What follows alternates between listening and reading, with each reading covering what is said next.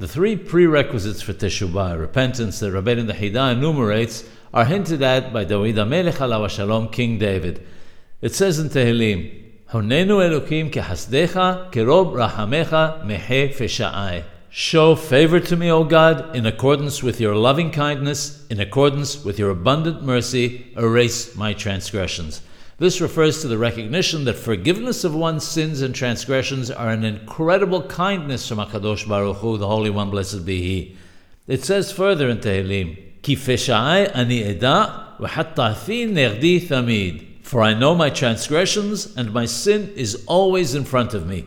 This alludes to the recognition of the sin and the knowledge of the ways he transgressed. Finally, it says, Lecha lebadecha hattati. To you alone have I sinned.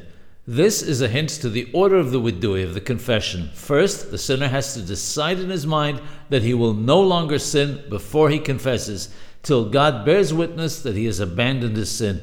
This particular confession is only between the person and God, and that's why it says, to you alone have I sinned.